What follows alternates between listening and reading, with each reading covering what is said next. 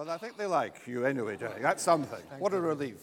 Ladies and gentlemen, it's an absolute thrill. I can't tell you how excited I am to be sharing the stage with one of our greatest actors, and I think my favorite actor of all time, Derek Jacobi. No pressure. I mean, when you think about all the great triumphs he's had, and they're all here, you know, it's a most wonderful recreation of Olivier's regime at the Old Vic when they were running the National Theatre there in the 1960s. But Derek also takes us behind some of his great triumphs as Claudius, and I think the definitive Cyrano de Bergerac, if I may say so, Derek. Yes, thank you. But as I would guess from the title, as luck would have it, I think your argument is that luck has played quite a part in your life, one way or another. Huge part. I'm one of the luckiest actors you will ever meet. Because I've been lucky, I've never had to hustle. I've never had to work the room. Things have kind of happened, and I've been there, or I've been asked, and right from my very earliest memories, the luck extended to my life. I had the luck of having the most incredible parents, who were also my friends, who supported me. I was an only child, East London, only child, nothing to do with the theatre. The family had no connection with culture in any sense, really. I don't think there was a book in the house. I never saw my father read a book. He read newspapers, but I don't think he ever read a book. But when I announced that I wanted to enter a world that to them was totally alien, they were wonderful. They said, if that's what you want to do, son, you do it, and we'll support you. And for me, the wonderful thing was that as time went on, they enjoyed and understood that world. One of my most thrilling moments was the day that they went to the theatre in the West End to see a play I wasn't in. It was a wonderful, wonderful moment. And I remember playing Edward II as an undergraduate at Cambridge, and my aunt and uncle, who were even less educated than my parents, they came to see it, and they were so thrilled, they joined the local library, and they took out a history book of the reign of Edward II. I mean, it was, what for me was wonderful was that what I wanted to do, and the only thing I was any good at, was opening these fantastic doors to them. And then in the course of my career, the luck continued. I mean, the luck of getting to university. I was a bit of a swot. I wasn't particularly brainy. I was no Corin Redgrave, who got double-starred firsts. I got 2-2, which was known as the actor's degree. Right down the middle. You weren't bright, but you weren't dull. You know, down the middle. And 3 years of acting at Cambridge, doing the academic work as and when I could. When you could fit it in. Absolutely, absolutely. And then getting into the Birmingham Rep when I left in 1960. Missing drama school, it was a decision several of us took. I'm almost contemporary with Ian McKellen. He's 1 year younger than me, so he was 1 year behind me. But making the decision, do I go to drama school? I'm 21, 22, or do I try for the profession? It was, in those years, easier to get into the profession. Again, luck. I was born at the right time. I got into Birmingham. I stayed there for 3 years. That was my drama school, 4 weekly rep for 3 years. Got through a lot of parts. Then one Wednesday matinee, I'm playing Shakespeare's Henry VIII. And we are not told, but out front is Sir Lawrence, who is doing the round of the reps, looking for young actors and actresses to be part of the original National Theatre at the Vic. And when we'd finished the performance, there was a knock on the door. I'm sharing a dressing room with Cardinal Wolsey. And I get out of my clothes very quick. And, you know, I was in the full drag for Henry. The padding, the facial hair, the lot. But Arthur, who was playing Wolsey, stayed in costume and opened his sandwiches. And I used to leave and go to have my tea at the Cardoma.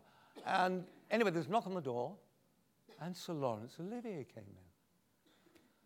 And jaws hit the floor, and he said to me, well done, very good, very good. And then went over to Arthur and went on alarmingly how good he was. And then left. And I was a bit miffed. And about 20 seconds later, there was another knock on the door. And the door opened, he came in again. And he said, "You were Henry?" And I said, yes, sir, yes, sir. And because he hadn't recognized me, because I was out of all the drag. And then he went on a bit of alarming about my performance, which was lovely, and then sent me a letter offering me a job at the second season at Chichester in 1963. And that company became the National, and I stayed with the National till 71. So now this is luck. The first 11 years of my career, 3 years at Birmingham, 8 years at the National, I wasn't out of work. I never had to wait table. When my national insurance book came with all the stamps, I thought they were Green Shield stamps. I'd never seen a national insurance stamp. That's incredible luck, and it sort of dogged me, you know. I know you need a modicum of talent, and I know you need health and stamina, but you also need that luck in the sense of being given the opportunity to strut whatever stuff you've got to strut. And I've been given that opportunity in spades. So that's why it's called As Luck Would Have It. Indeed. Well, thank you for that. Let me take you back to Leytonstone, because you decided to become an actor when you were 6. Now, as you said just now, your parents had no connection with the theatre. What made you think that, did you know what an actor was and what an actor did at that age? But how did it first occur to you? Well, it happened because, as luck would have it, we lived next door to a lovely lady who was a music teacher, and she taught me the piano. And it was her influence, really. She was highly educated, and she persuaded me, she took me to the local library in Leytonstone, and I joined the local library as a youngster. And that particular Christmas, when I was 6 coming on 7, 7 coming on 8, I think, they were doing a Christmas play, The Prince and the Swineherd. It was a dual role.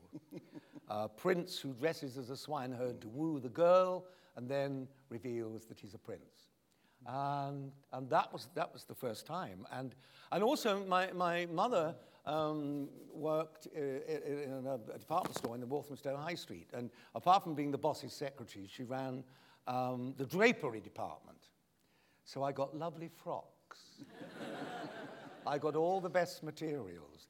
And I think that also influenced me. I quite like the idea of all this dressing up, you know. And that with a natural inclination, I do believe that some of us, I think most actors are born.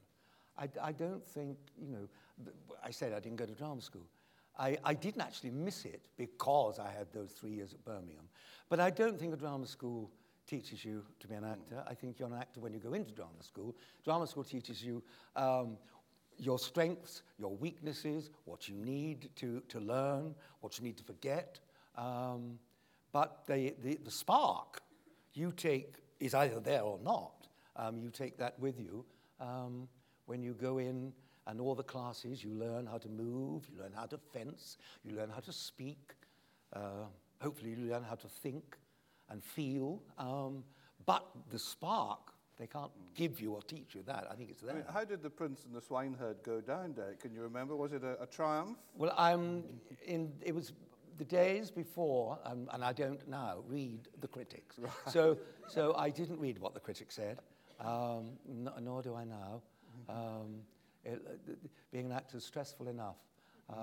You can spare yourself the stress of that. But was it the applause you liked? Was it the attention you liked? No, never the applause, never the applause. I've never been good with applause. In fact, I was taken to task by Sir Lawrence.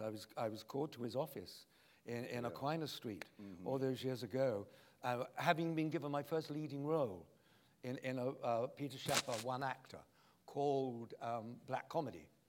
And I had a solo call. And I find that all down for the Who's Best at the end of the curtain calls very difficult. I'm fine when we're in a line and we're all saying thank you because we have to thank you because we've done it for you, but we've all done it. Hamlet can't do it on his own. But I had to come on my own, and I came on and I bobbed and went off. And he called me to the top and he said, you know, you've got to learn how to take a curtain call because it's an important part of the performance. You'll never be the actor I think you could be if you can't learn to take a curtain call. But I've never learned. But do you still, you say in the book that when you were appearing at the Haymarket, possibly it was breaking the code or whatever, and you deliberately avoided the front of house where the publicity or the production shots of you were, because you were, whether you were embarrassed or felt awkward just seeing yourself in that kind of area. Well, I'm neurotic. I mean, yeah, those kind of things do worry me. They throw me somehow. I think because they underline the importance of it. They underline, what am I trying to say? That it's difficult enough actually getting up and doing it without the added pressure of expectation. And the older you get and the more successful you are, the expectation grows. People know who you are, they've perhaps seen you before, their expectation of you is much higher than when you were a young actor. And pictures in front of the theatre, names above the marquee, that all adds to that sense of they're expecting something, they're expecting, and that adds a pressure. So I sort of try and cut that out. But paradoxically, that's what actors want. Well, yes, it is, the great paradox. One of my dear friends, Dorothy Tutin, God rest her, Dorothy had 3 categories of actor. Young and talented. Wonderful category to be in. Nothing to lose. You've got youth, health, vitality, energy, courage. Wonderful. And you're not the favorite in the race. You're a rank outsider. You can do anything. You can be full of courage and get there and try and win the race. Young and talented. The next one is experienced and successful. Means you've got work, you're making a living, maybe you've got a certain reputation, but it's working. You've chosen the right profession. You're experienced and you're successful. The third category, as you say, is the one you dreamt of when you were starting out, and it's called distinguished and acclaimed. And it's the one that's the most dangerous, because suddenly you are the favorite in the race. Suddenly people are putting money on you to win the race or come a good second. They have probably seen you over the years, so your ability to surprise is therefore limited, unlike the young and talented. So it's a dangerous category to be in, but of course the one that you wanted. You wanted. It's slightly contrarian. It's a silly profession, really, isn't it? But you write so affectionately about your family, and you had a sort of extended family in Leytonstone, didn't you? It wasn't just your parents, it was your grandparents, aunts and uncles, various cousins, apart from cousin Raymond, who was rather jealous of you, I think. And that suggests to me that your parents and your family knew you were something special, knew you had something different to offer. Perhaps they couldn't articulate it. But they kind of started, if you like, that process of you wanting Yes, to please. There might be a grain of truth in that. Of course, I was not aware of that at the time.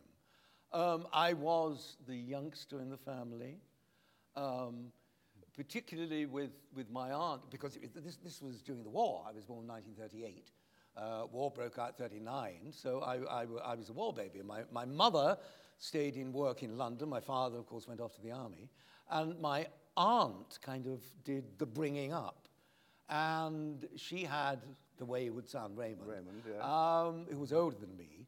And of course, I was the little angel, you know. And as I wasn't her son, she couldn't treat me as she treated her own son. I mean, she couldn't smack me and do all that because I wasn't hers. So I suppose I became the little angel of the family. And because I was an early child. Were you spoiled, do you think? Were you overindulged? Yes, hideously spoiled. But I didn't turn out spoiled. I always thought we were wealthy, you see, because I always had pocket money. But of course, I must tell you a story. It's my favorite story of my mum and dad and money. Because I always had pocket money, as I say, I thought we were well off. We weren't. They both worked hard all their lives and just saw that I had everything. But when I was 21, I'm at Cambridge, and they gave a party for me for my 21st birthday in London. And they laid on a coach to bring my Cambridge friends to London, and they mingled with my Leytonstone friends, and we had a lovely time. But I came up a couple of days early to help them arrange it all. And I remember arriving at home, and my father saying, son, can you go down and get me the evening paper from the local newsagent? Which I did. And I came back and I gave him the paper. And he said, oh, son, I haven't got any cigarettes. Could you go back and get me some cigarettes? Okay. I went back to the newsagent. I got him some cigarettes. Came back. They're both standing at the front door. I said, something wrong? And they said, didn't you notice anything on your way to the newsagents? No. Any cars parked? Yeah. There was a red Ford Popular. Yeah, there's a red Ford Popular. Well, go and have a look at it. So I went and had a look. And on the steering wheel was a big silver key. And they said, that's your 21st birthday. I said, how the hell can you afford a car on my 21st birthday? And they said, well, we've saved up 10 bob a week since the day you were born. The lowest burn in history. They waited 21 years for the satisfaction of the expression on my face. That's my parents. And what was good was that they both lived to see you succeed in your chosen profession as well. Yeah, Mum got as far as I, Claudius. Yes, well, what's very good place to bow out, I'd say. Yes, yes. No, it was great, really, because I owed I, Claudius, so much, particularly the fact that within 2 years of Claudius, I was playing on Broadway. And if it hadn't been for Claudius, of course, I wouldn't have been. And so I got them to New York. They'd never been to America before. And I got them on Concorde. They flew Concorde to New York. And they stayed there for 2 weeks. They saw the show. They saw many, many Broadway shows. And they thought they were on the moon, on the moon. The producer was a wonderful producer who put them in her private plane. And they jetted down to Washington, where a limo took them all around Washington. And, you know, it was fantastic for them. Anyway, they then went back to England. And about 3 weeks later. In America, we do Sunday performances, Sunday matinees. And I'd done 2 shows on the Saturday, so I was sleeping late. And eventually, the earplugs and all that, and eventually I heard a telephone ringing. And I picked up the telephone. And it was my dad. And all he said, and no actor could ever reproduce the timing, the emotion, anything. All he said was, "Hello, son." And I knew my mother had died, which she had, quite unexpectedly. But, I mean, she got that far. He survived another 20 years. And he came to the palace on the investiture, so he was all right. That's your British knighthood, not to be confused with your Danish knighthood, of course. Oh, no. You've got the 2. I've got the 2. Twice a night.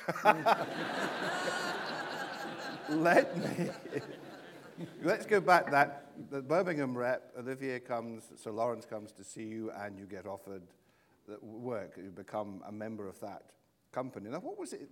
Looking back, it seems like a tremendous hothouse, all these ambitious young actors wanting to make their mark, with Sir Lawrence as a kind of, Henry V figure in a way, and all you guys kind of slightly vying with each other. Was it a very competitive time at the Old Vic? Not badly so. It was competitive in a very good way in that it released huge energy from everyone. He was a wonderful father figure to us, particularly to the youngsters in the company. I mean, he wore many hats, he had many faces.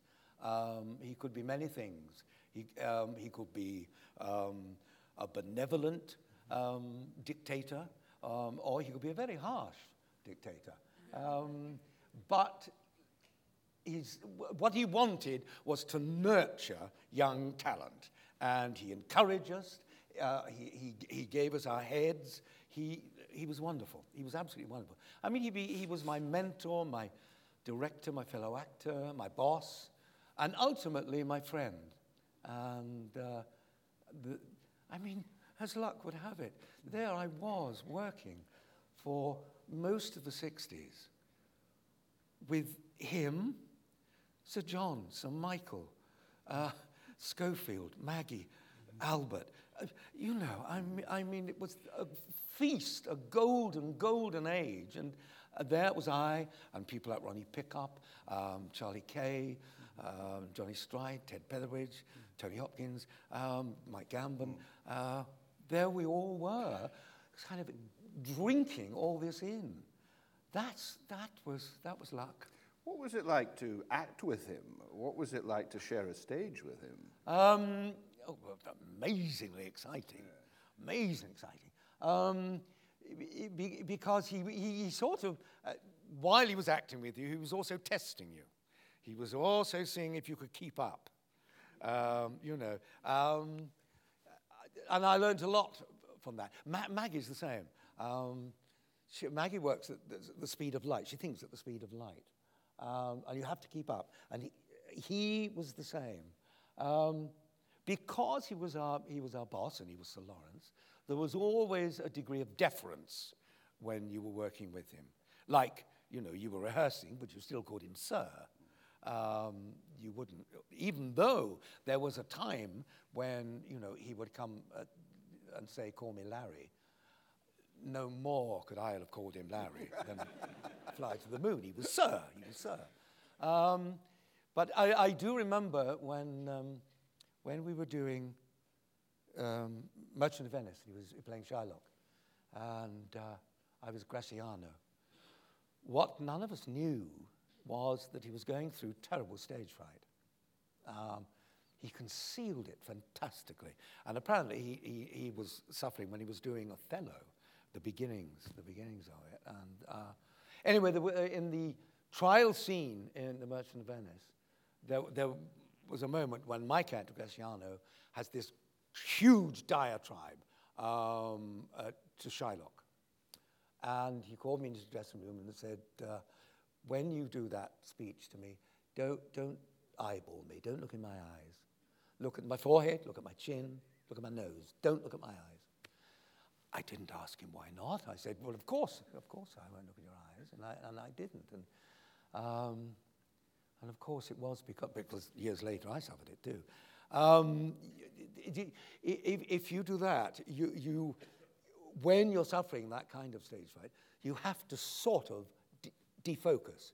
You have to switch off. Everything else is going, but don't take my focus. Don't because I'll go. I'll forget it, later I realized that that was what the problem was. That he had very bad stage fright, and that must be awful when you are the greatest actor in the world, the most famous actor in the world. Also, we had very classy fame. I once shared a railway carriage, a very full railway carriage with him up to Bradford, where we were on tour. And nobody in that carriage knew that Laurence Olivier was sitting in the corner. And I think that's classy fame. Acknowledge the greatest in the world, the most famous in the world, and totally anonymous in a railway carriage. That's class. But after your 8 years, you decided it was time. You were having, I think your expression was leave of absence or something. So that's how I put it. That's yes. right. So you summoned up your courage and you went to see him. Yes. Did you expect him to say, oh no, please stay with us, Derek, don't go? Well, I think within about 3 minutes I was outside the door. And I thought he didn't put up much of a fight, did he? But, I mean, he himself was about to leave the National. I mean, he left a few months later. I'd been in the hothouse of the National since 1963. We were encouraged to believe that we were the center of the acting universe. We were only too willing to believe that. But of course we weren't. There was a massive work going on, or wonderful work going on all over the country. And somehow I suddenly thought, I've been in the business now for 11 years. I haven't done television. I want to go out and do other things. And that was my reason. But I put it that a leave of absence because I wanted to leave one foot in the job, But of course, the job wasn't there after a year because Sir Laurence himself had gone. Yes. But it was a decision that I never regretted. It was wonderful. And as luck would have it, the first thing I did, leaving the National, was a film directed by one of the very few film directors who go to the theatre. Very few go to the theatre. This particular director did and was a fan of the National, seen everything at the National. His name is Fred Zinnemann. And Fred was a great, great aficionado of the National. So he'd seen me kind of growing up. Heard that I was leaving, offered me a job in a film called The Day of the Jackal. And that was my very first film and my very first job after leaving. And I kind of fell into it, again, as luck would have it. That didn't require talent or whatever, or hustling or whatever. I didn't know that he knew about me at the National, that he was a great fan of the National. It was just one of those happenstances. And was it, once again, they kind of took a bit of a punt on you when they cast you as Claudius? Oh, yes, indeed. I wasn't first choice. I was pretty close to the bottom of the barrel.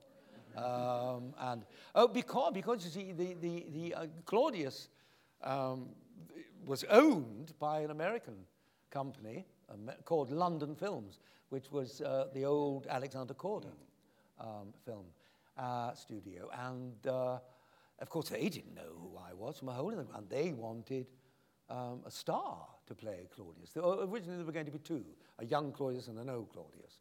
And the old Claudius, I know originally, they wanted somebody like Charlton Heston. And I wasn't in his league at all. But the fateful day came when they decided that they wanted the same actor to play the young, the middle-aged, and the old Claudius. And I was the actor that the director and the producer picked on because I had worked for that director and that producer 6 years before on a piece for the BBC Two called Man of Straw, where I'd had to age from a teenager to 60s. They said, what about Derek? Of course, the Americans said, Derek? Who? So I had to go. They took me out to dinner in an Italian restaurant in Shepherd's Bush with a couple of representatives from London Films, and my brief was to charm them into giving I, Claudius to me. Well, I think that was the best performance I gave because they ended up giving it to me. And that kind of changed my life as a performer. I mean, actors long, I think, for just one part in the course of a career that they may become associated with. Some get more than one. It's got a little peak in the range. Some get many. Some don't get the peak. Doesn't mean they're not good actors. They may be wonderful actors.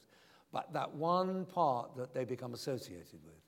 And Claudius was that for me. I mean, I don't know if you've watched it frequently down the years. I caught it again during the summer when it was being repeated on BBC Four, and it is still fantastic. Even after, 37 years? 37 years, yeah. It looks wonderful. I think that is certainly down to the writing. The writing is wonderful. It's certainly down to Hobie Wise and his direction, because it was in the days when they didn't cut.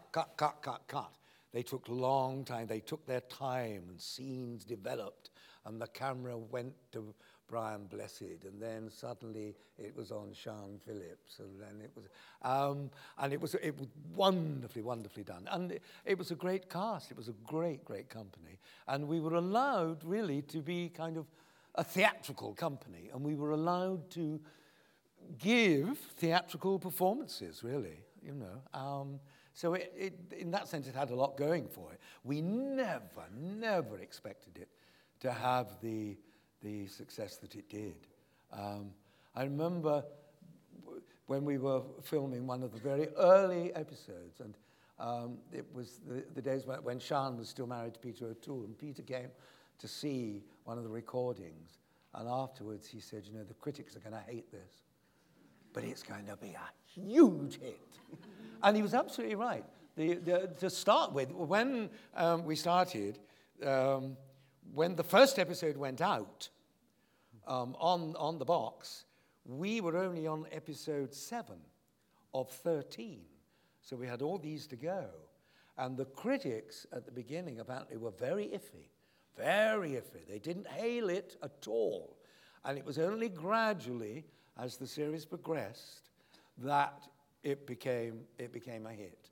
But they're a bit sniffy to start with, but Peter was absolutely right. It's the sort of thing you really can't do anymore. It was all done at the BBC. It was all done in the studio. If you look very carefully, as you go from set to set, it's the same set, but the potted plants have moved. The Colosseum was a 10-foot rostrum. We were all up there looking down with X marks on the floor where we were to see the gladiators, and the cameras up our noses. So it looked as if we were in this, but we were in a tiny little studio with a rostrum. And you had to spend, certainly playing the older Claudius, you had to spend about 6 hours in makeup every morning, putting this prosthetic mask on. It was the early days horrendous. of prosthetics, and it did take a long time. I used to have to get there at 4 a.m. in the morning to start getting made up to be ready for 10 o'clock. But worth it, really, in the end. Oh, yes. I would never knock it, never knock Claudius. Well, absolutely not. Now, I see that time is marching on, so I think it's time I was asking for the house lights to be brought up and take some questions from the vast audience who are out there in the dark. Now, there's that hand up there. I'll go back to you.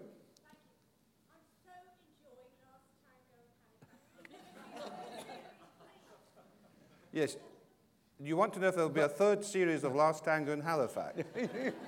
Derek? They've said there will be next year a third one. For me, it was absolutely wonderful. word came that I was being offered the part of Alan, I kind of let out a little cheer and opened a bottle of champagne because I'm never asked to play that sort of part. I'm considered posh, classical, costume. And there was Joe Bloggs, a Yorkshire Joe Bloggs, ordinary man. And that, for somebody whose I suppose, reputation is Shakespeare and classics and posh things, there was this lovely, lovely character who just had to fall in love with Anne Reid. So not a very demanding role then. Anyway, some more questions. Yes, down here. I missed your Lear because I was ill, much to my irritation, as you can perhaps imagine. I'm just wondering, Lear tends to be towards the end of one's ambitions, that you should go through your Romeo, your Hamlet, your Macbeth, and you see Lear towards the end. Have you got further ambitions? Yes. Apropos, you're given your Lear, but is that the culmination of your classical career, Derek, or have you got more to give us? No, I hope not. I hope not. No, you're quite right. If you have aspirations to attempt the classical canon, you start with, all the Jews, although I'd never played Romeo. I played Mercutio, but never Romeo. And you attempt your first Hamlet. You go through the Hamlet hoop, I call it. And depending on the success of your Hamlet, how it's received by audience, critics, whatever, and the literati, you are invited into the classical club, in which, hopefully, you stay and prosper during the course of your career, knowing that towards the end of it, the Lear hoop awaits you. And you'll have to jump through that and convince them that they were right all those years ago to let you into the club. I always resisted Lear because I never thought I was old enough. I've resolutely, and I think the profession helps, it's a rejuvenating profession. I've never felt old enough. The one thing that has stayed young with me is my voice. I can age it, high, low, whatever, but my natural speaking voice has stayed young. And I thought, I'm not Lear yet. I'm not Lear. Until Michael Grandage said, look, you're 73. It's about time you did it, because you've now got the age. I mean, Lear's 84, according to the text. We cut that line. But you've still got your physical ability. You've still got energy. You've still got vocal energy. You've got to do it now. Otherwise, if you leave it much longer, you won't have all those things that you need to do Lear 8 shows a week. So I said, okay, yes, because I knew I wanted to, had to, and that seemed the best possible time to do it, and location. I mean, we did it originally at the Donmar, although it was still 8 shows a week. It was pretty heavy. Then we toured it for 8 weeks, and then we did it in Brooklyn, in America, for 6 weeks, and I loved it. It nearly killed me, but I think that Hamlet and Cyrano are the 3 parts that I am most proud of in my career. And it was lovely to do a Lear with Michael that really, really worked in its simplicity, its accessibility, and its hopefully emotional depth and emotional accessibility to the audience. I loved it. Any questions from up in the circle? You're all very quiet up there, no? Yes, I see a hand up there. Yes. Yes, any plans to do another series of Vicious? Yes. It's become known as the Marmite sitcom. You love it or you loathe it. But they are going to go again next year. Yes, it's rather funny because we did a Christmas special. They haven't yet decided whether it's going out Christmas Eve or Boxing Day. But it's going out one of those 2 days. And the last episode of Last Tango goes out on Christmas Eve. So on BBC, I'm married to Anne Reid. On ITV, I'm married to Ian McKellen. And a lovely couple you both made. Now, some more questions? How about over here? Yes, the hand up there, in the red. You mentioned Hamlet, Cyrano, I would say Cyrano and Lear as your three favorites, all of which I've seen and I have very happy memories about, but I would like to mention a fourth, which was your Benedict. I will admit the RSC, sorry. RS who? Yes, Yeah. and I agree with the lady who makes the point, your Benedict with Sinead Cusack. Absolutely. Much Ado. It was absolutely magical. I wondered if you could share some memories of that. Yes, any Oh, memories thank you. of that? It was a magical production. Actually, I should have mentioned Benedict with those other three because you know I mentioned earlier about stage fright, and I got it for a couple of years in the late 70s, early 80s, and I didn't go on stage. I couldn't. I was too frightened. Catatonic terror, and I'm in Bavaria playing Adolf Hitler in a film based on a television film based on Albert Speer's Inside the Third Reich. And a phone call came from Terry Hands from the RSC saying, we'd like you to join the company next year. Now, I'd always wanted to be in the RSC and had never been, ever since the days I was in Birmingham. And I said, well, what do you want me to do? And they said, we wanted to do Benedict, Prospero, Peer Gynt, and Cyrano de Bergerac. And I thought, if I don't take this is the offer that no actor could possibly refuse. And if I don't take it, I will never go on stage again. I've got to take it. Terrified though I am, I've got to do it. And Terry and the RSC saved my life again because I said, yes, okay. And the first one was Much Ado. And Terry did this beautiful production. It looked beautiful, it sounded beautiful, it was sheer romance. That's what it offered. Very, very little more, but gorgeous romance. And I remember the first night of that, walking on a Ralph Colty set, which was glass. And you looked down, the stage was glass, and you looked down and you saw yourself upside down. I was in high heels. It was like acting in space. And I was frightened enough. And within seconds, my costume was wringing wet with sweat. Every pore opened. But, I mean, I knew it backwards. I probably said it backwards that night. But I got through it. I got through it. And the next night it became easier, it became easier. And so Much Ado had all those connotations, that it was the play and the production that actually got me back in the running, because probably without it, I don't know what would have happened. I don't know. Well, on that note, Dex, I have to draw the proceedings to a close tonight. It's been an extraordinary event, ladies and gentlemen. Could I just ask you to join me in thanking the distinguished and acclaimed Derek Jacobi?